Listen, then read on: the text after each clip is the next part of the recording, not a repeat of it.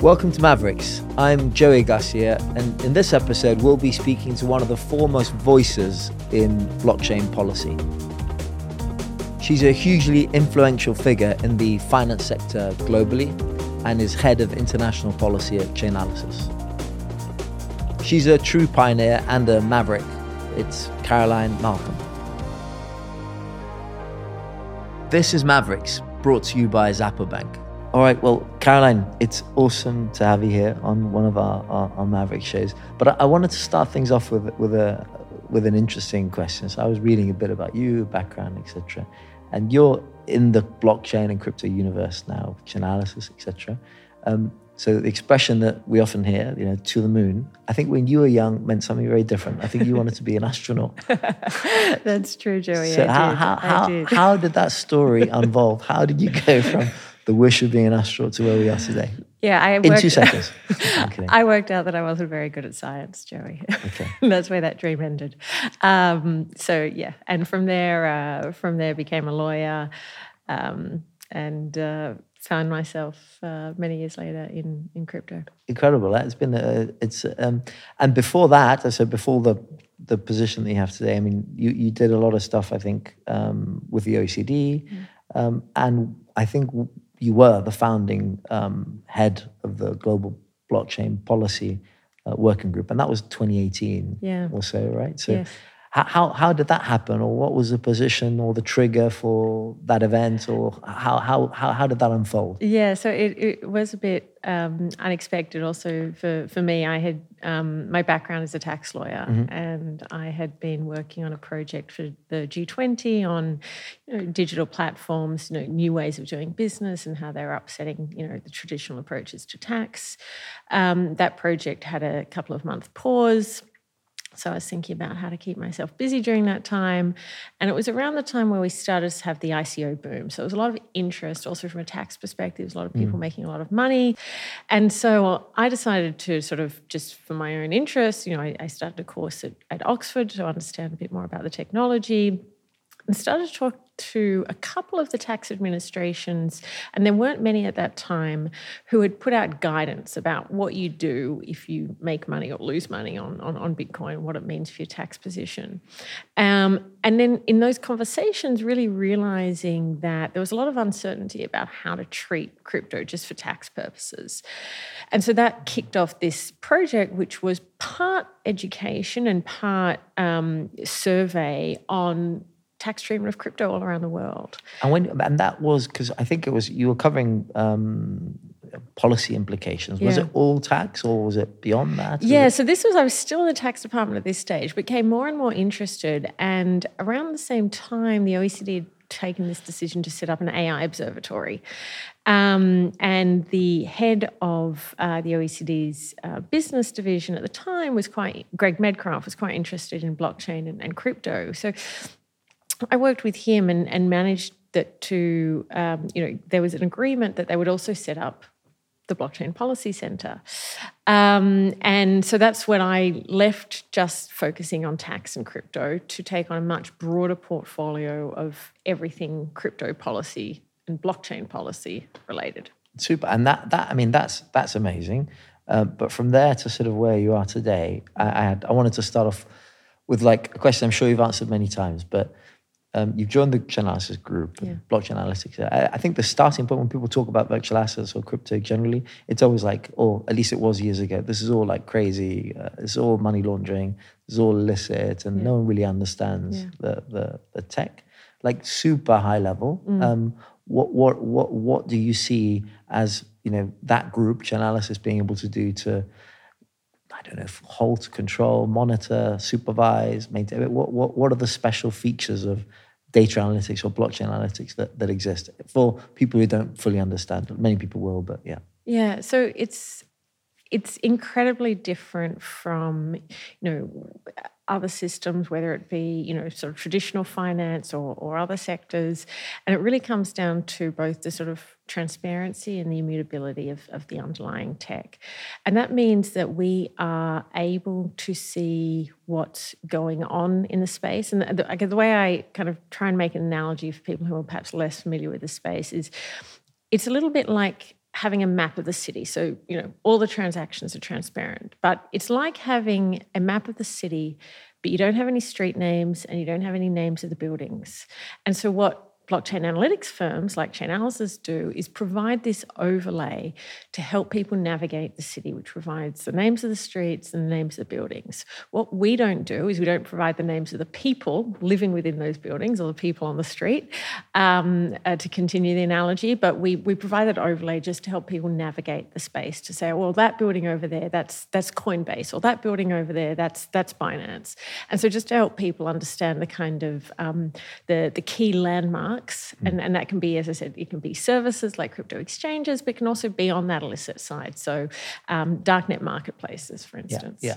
And it's sort of even, I suppose, the simplest equivalent would be in the sort of bank context. You turn up with your £20 or $20 to make a deposit, and the bank literally looking at every single transaction relating to that $20 note since it was printed. Yeah, exactly. That's and is that, do you see like more of the industry or more of the authorities understanding that more and more? Is it making the world understand the use of this technology from a compliance perspective? Is that a sort of emerging thing? Are people now gradually starting to accept that it does exist? Or yeah, we're definitely a lot further along the curve. So if I think back to the start of the Blockchain Policy Center in 2018, through 2019, it was hard work to get people to return my calls, to be like, to governments, being like, I want to talk to you about crypto, about blockchain. This is important. I think we need to be paying attention. And there was work obviously going on in the anti-money laundering space, but there was very little going on elsewhere. That started to shift, I'd say, about 2020. And today, a couple of years on from that, governments are very engaged. That doesn't necessarily mean that they're all ready for action or they've taken action, but they're certainly much more engaged, and they actually have a much better understanding of the sort of underlying tech and a little bit about, how things are different. But it's still really, it is very revolutionary. It's a very different way of thinking about things. So there is still some So let me ask you something else, because one of the things that you guys do, which is fascinating, is this sort of global adoption index. Yeah. And everyone reads that year on year, etc. Everyone's always surprised. No one can ever guess. When I ask people who's number one in the world, no one ever guesses. It's true. I think it's Vietnam at the top. So, exactly. Which is it's incredible. And sort of to put Vietnam, not specifically that country, but that territory. They I think the emerging markets seem to be dominating the adoption index at the moment. Yeah, that's absolutely true. So we have the adoption index combines both sort of CeFi, P2P, and DeFi.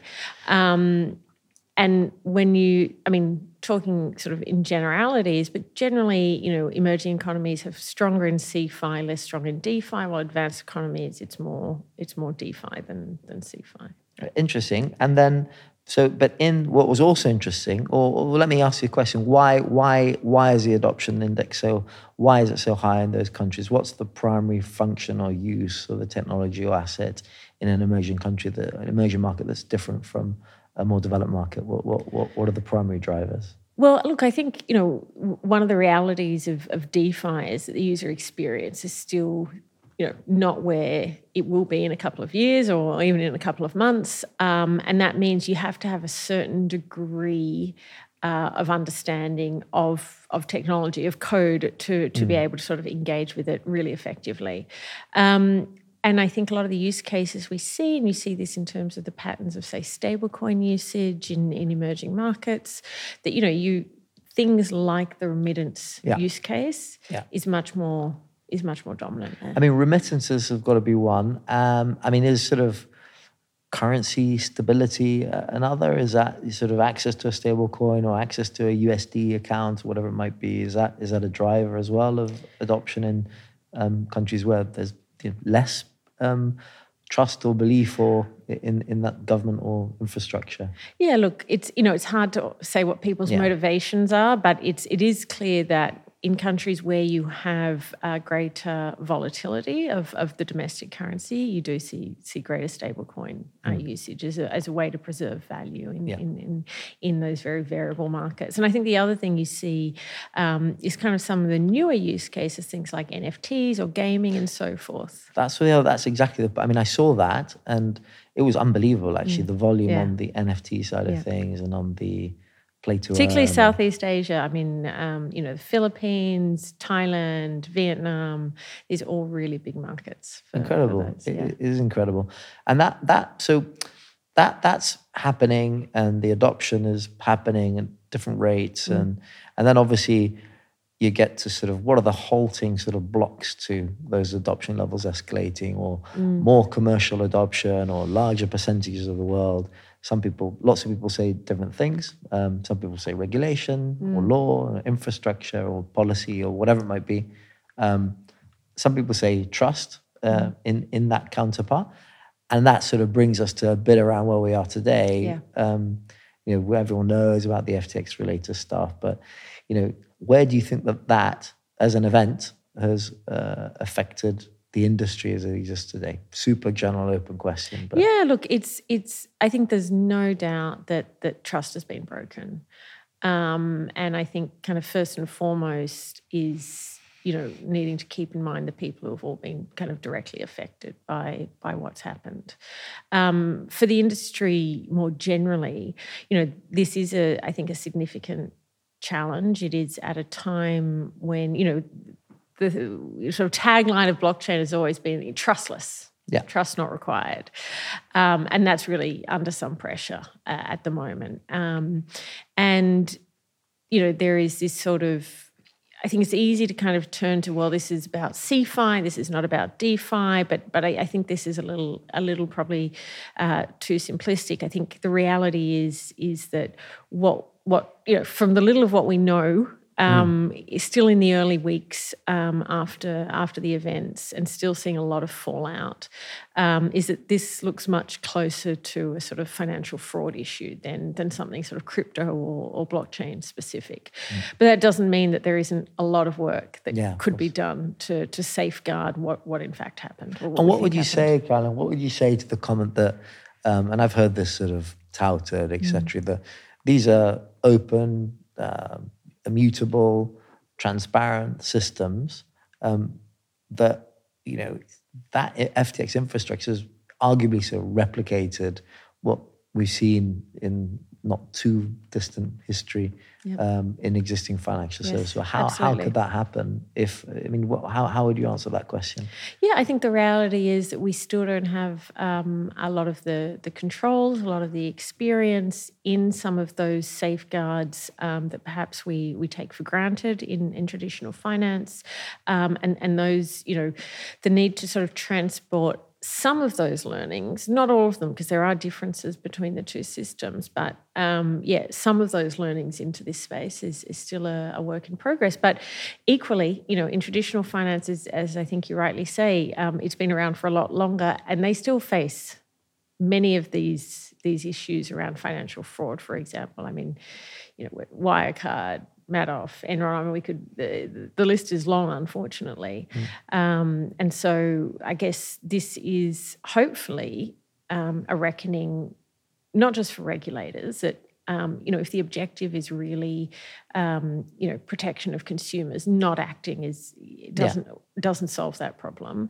And equally for industry, that this is kind of a call to step up and really demonstrate what can be done, but can be done in a way that is, safeguarding consumers as well as allowing the innovation. And there's people talk in lots of different ways about FTX, etc. It's affected the whole crypto industry, let's call it. But I do say to people sometimes it's sort of, it's not really anything to do with the underlying assets. It's not the actual virtual assets. It's the access point to those assets that this has happened at. So nothing has arguably really changed in the underlying tech or anything. It's been that counterpart. So how do you think in the next year, 2 years, 3 years will develop more trust or faith in those centralized parties? Will it be a development or of regulation? Will those levels rise? Will they rise too high? I don't know. What do you think? Yeah, look, I think that,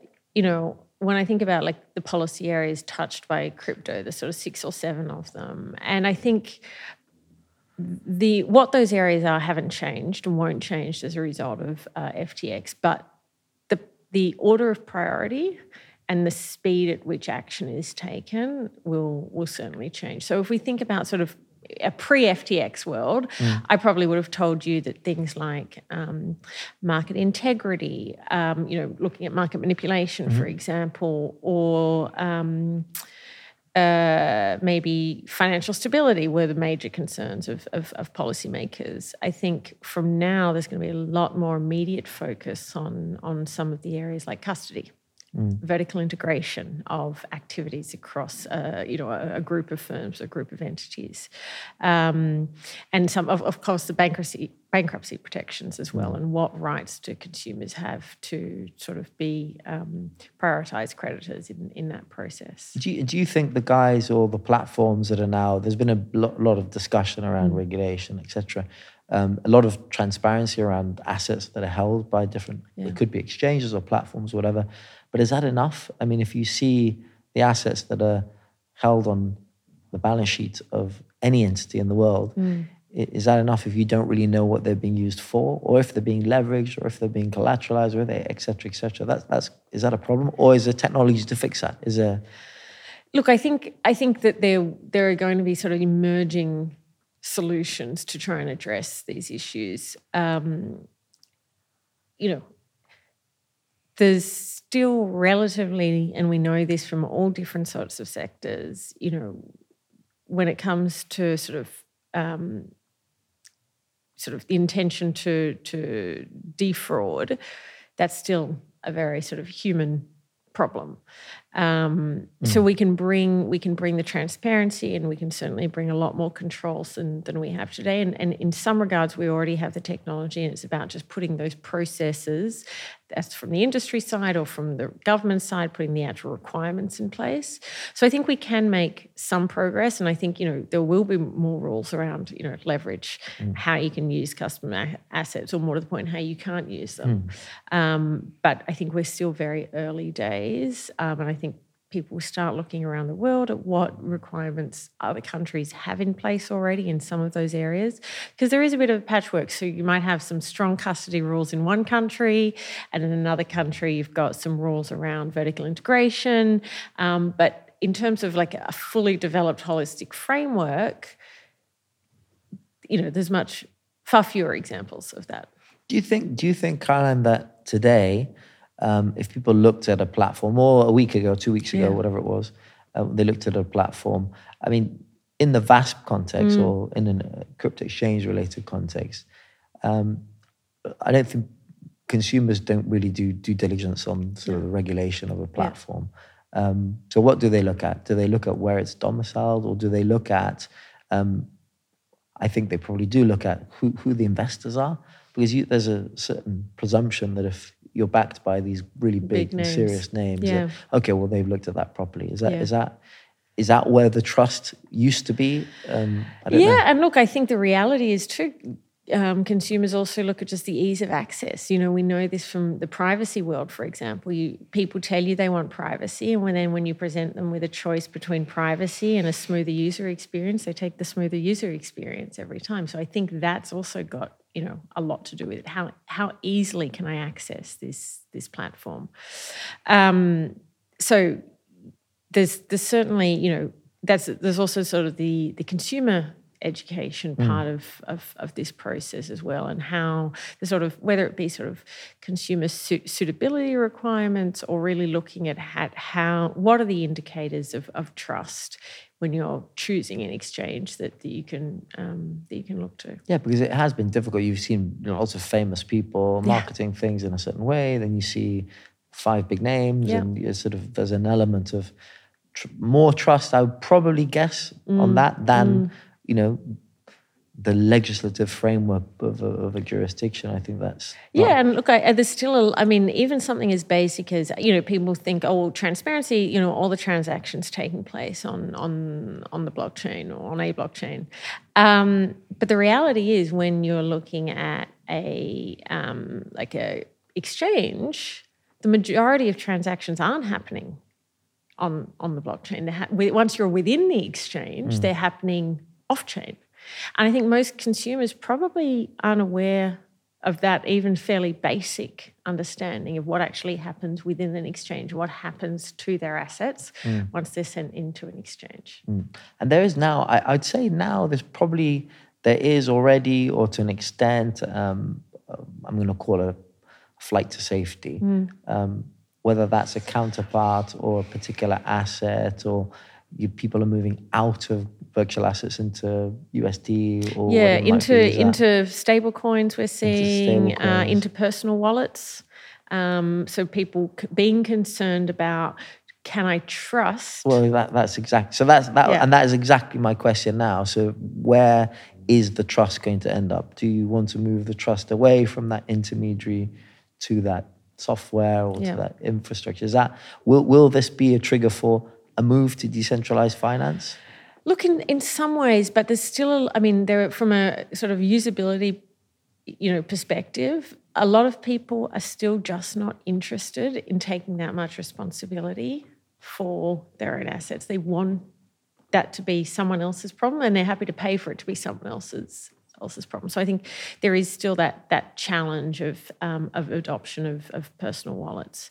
And as I said, DeFi also has a sort of a user access challenge for the most part. There's still, there has been progress made, but it is still difficult to access in many cases. It's not as easy as sort of going on a centralized exchange. You don't download an app and there it is. So.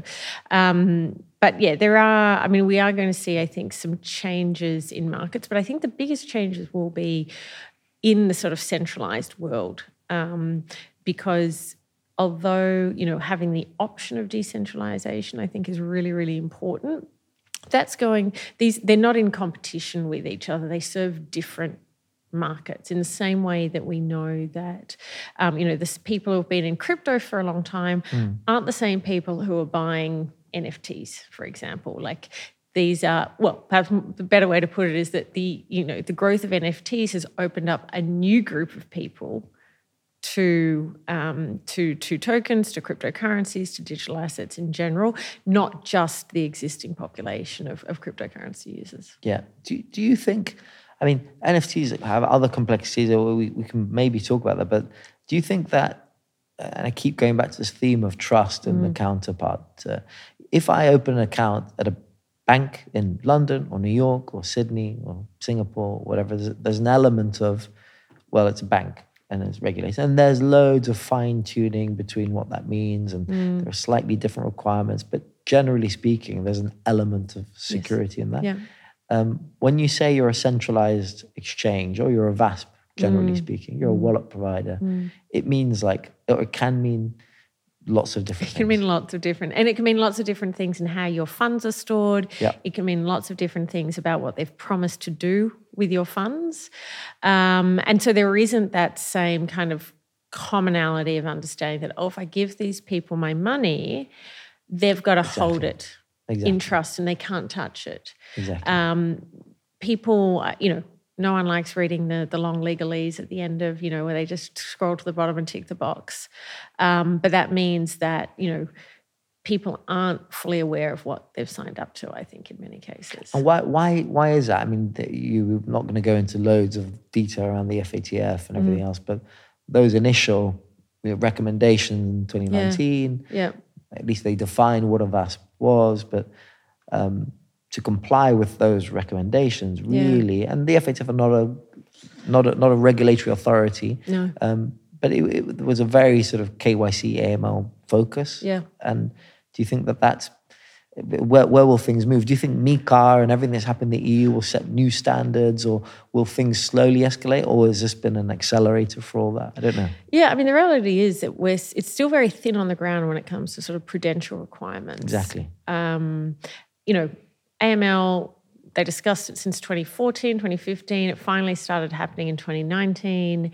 We're still a long way from full implementation, as you know, Joey, and that's even just on that narrow bucket of AML KYC. The kind of prudential requirements, custody, which sort of includes fit and proper persons tests and custody requirements and capital requirements, liquidity requirements.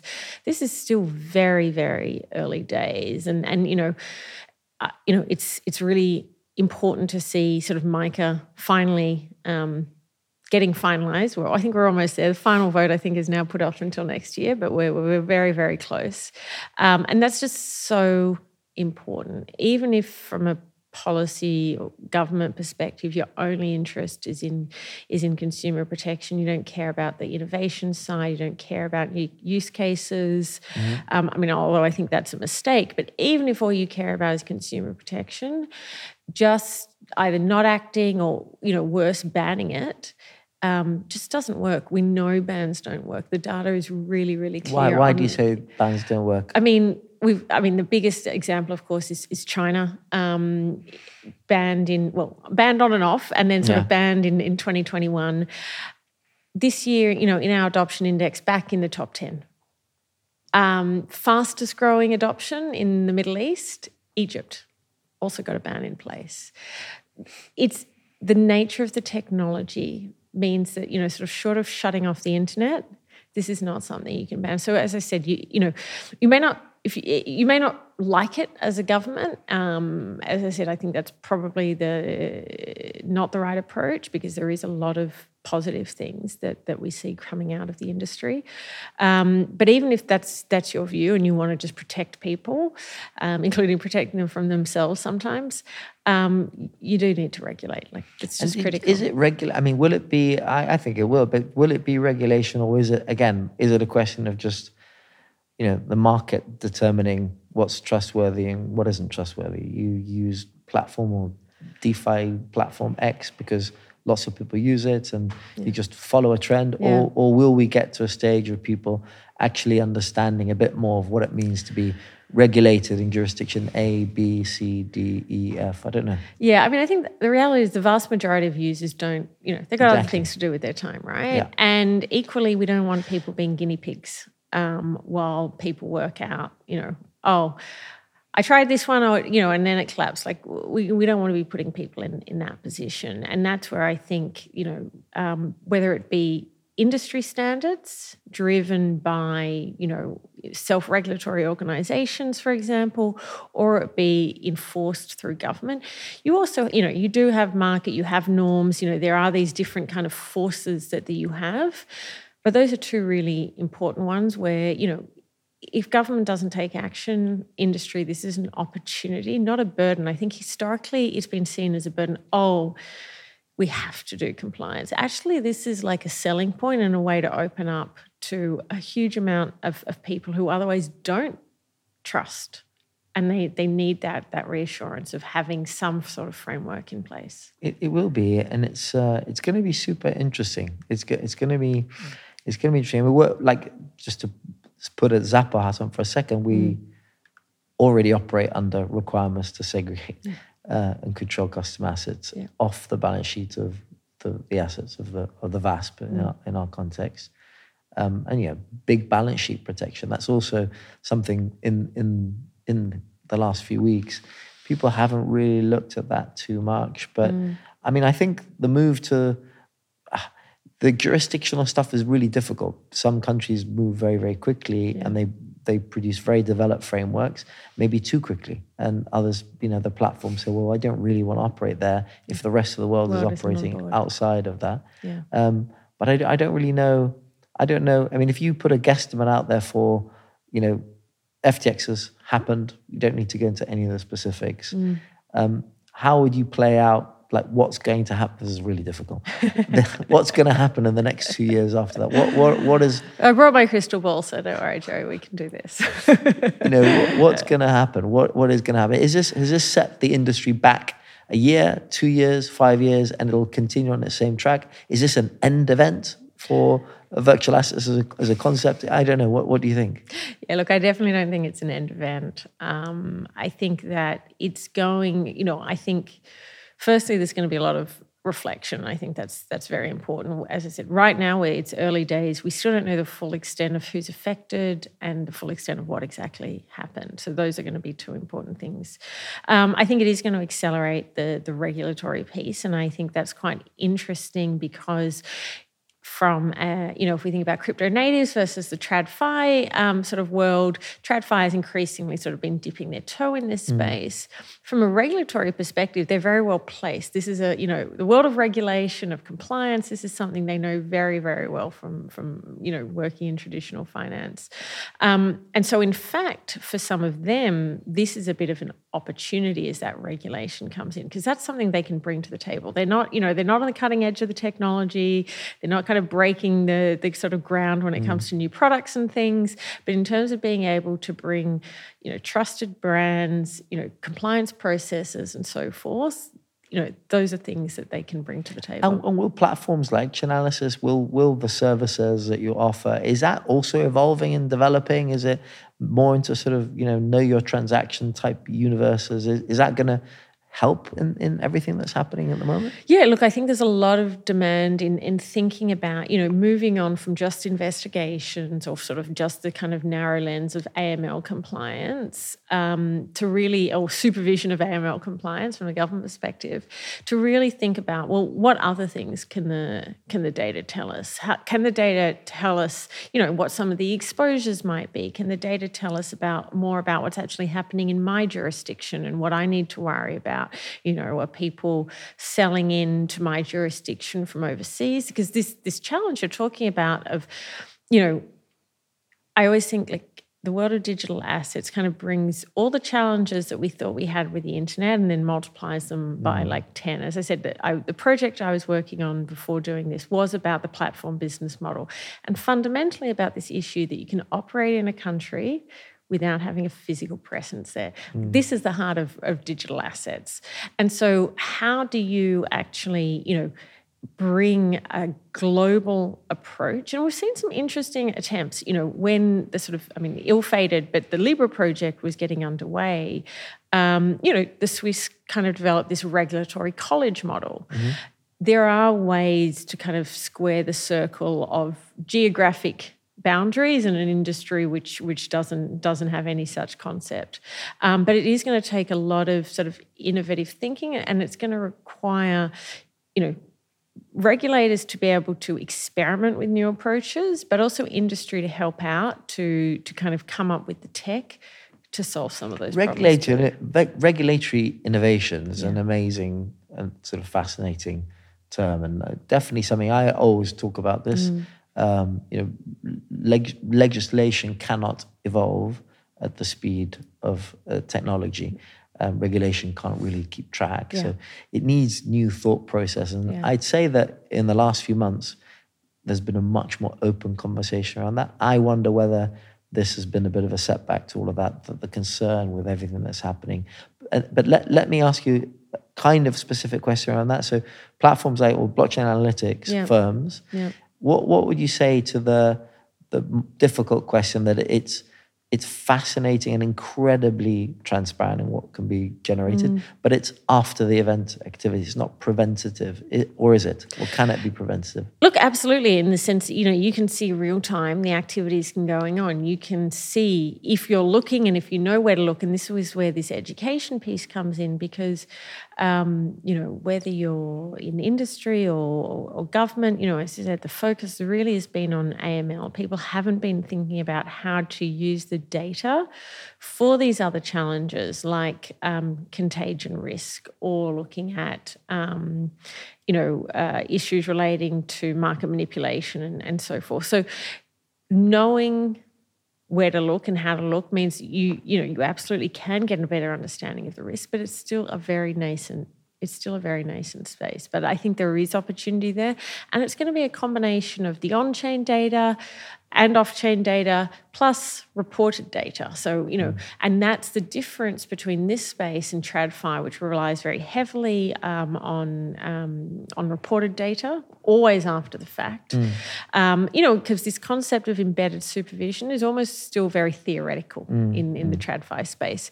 Here, it's not even so much as embedded, it's just it's there for everybody to see. But it's again, it just looks like a jumble of letters and numbers. Being able to kind of interpret that and give it meaning is kind of where. And will things move towards, like, I mean, there's a lot of privacy-related arguments, a move against sort of the transparency of these things, lots of different new solutions to try to preserve zero-knowledge based. Yeah. Is compliance also an evolving concept in the blockchain? Are there new ideas appearing all the time? I don't know. Yeah, no, there is absolutely, I think, and it is possible to, there is a balance to be struck between sort of privacy preserving, but also being able to meet the regulatory obligations, which I think is important to keep in mind. People always think, oh, this is sort of regulatory, the regulators are putting these on this. But, foundationally, these rules come from a place which are looking to place safeguards for the society that we all want to live in. So they're not inherently bad things. They're there to protect us. Now, maybe the balance isn't always right or the process isn't always right, but it's important to keep in mind, and I think that's where the kind of collaboration between public and private is needed, is like, this is the objective, understand what this objective is, and then think of the innovation is in, there's many roads to Rome, and working out, well, don't just have to go the same road that we've always been driving along. We can get there in different ways. Is there kind of, we mentioned once or twice, we talked about adoption, we talked about some of the sectors or the NFT sort of particular boom, talked about some of the problem scenarios. I mean, difficult prediction, but if the adoption numbers are extremely high in emerging markets, in the NFT space, and it's unregulated, and no one really knows what's happening on these massive unregulated platforms, and you've talked about market manipulation, is that another area? Is it an area of fascinating opportunity, or is it another area that's problem waiting to happen? Yeah, there's already some, there's enforcement actions already taking place relating to different types of market manipulation, insider trading, for example, or, wash trading cases, for example. So there is some early steps in that regard. But I do think that is one area where, there hasn't been a huge amount of attention historically, and the focus is slowly coming onto that, both industry in terms of, well, okay, how do I make sure my platform isn't used for those purposes? And also from regulators, well, how do I identify that when it's happening?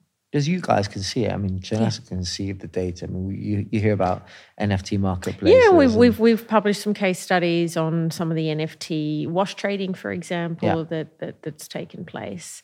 Is it? Do you think it's something that, from a policy perspective, people are starting to become aware of, but it just sits lower down the Richter scale or the importance list when you start talking about CeFi and massive exchange platforms? Or I don't know. Is it going to be the next thing that comes onto the focus points for?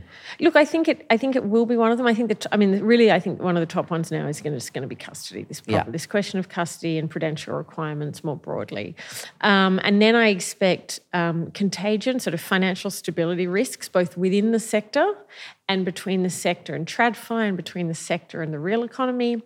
And is that happening? Is that impact already happening now, or? I think not. I think that kind of the kind of spillover impact into traditional finance, for example, we haven't seen a huge, impact so far. But certainly we're seeing it within the sector, though, whether it be what happened, flowing out of, Terra Luna through to 3 Hours Capital and all the entities that were affected by that. And now obviously with FTX and learning about sort of how wide their reach was.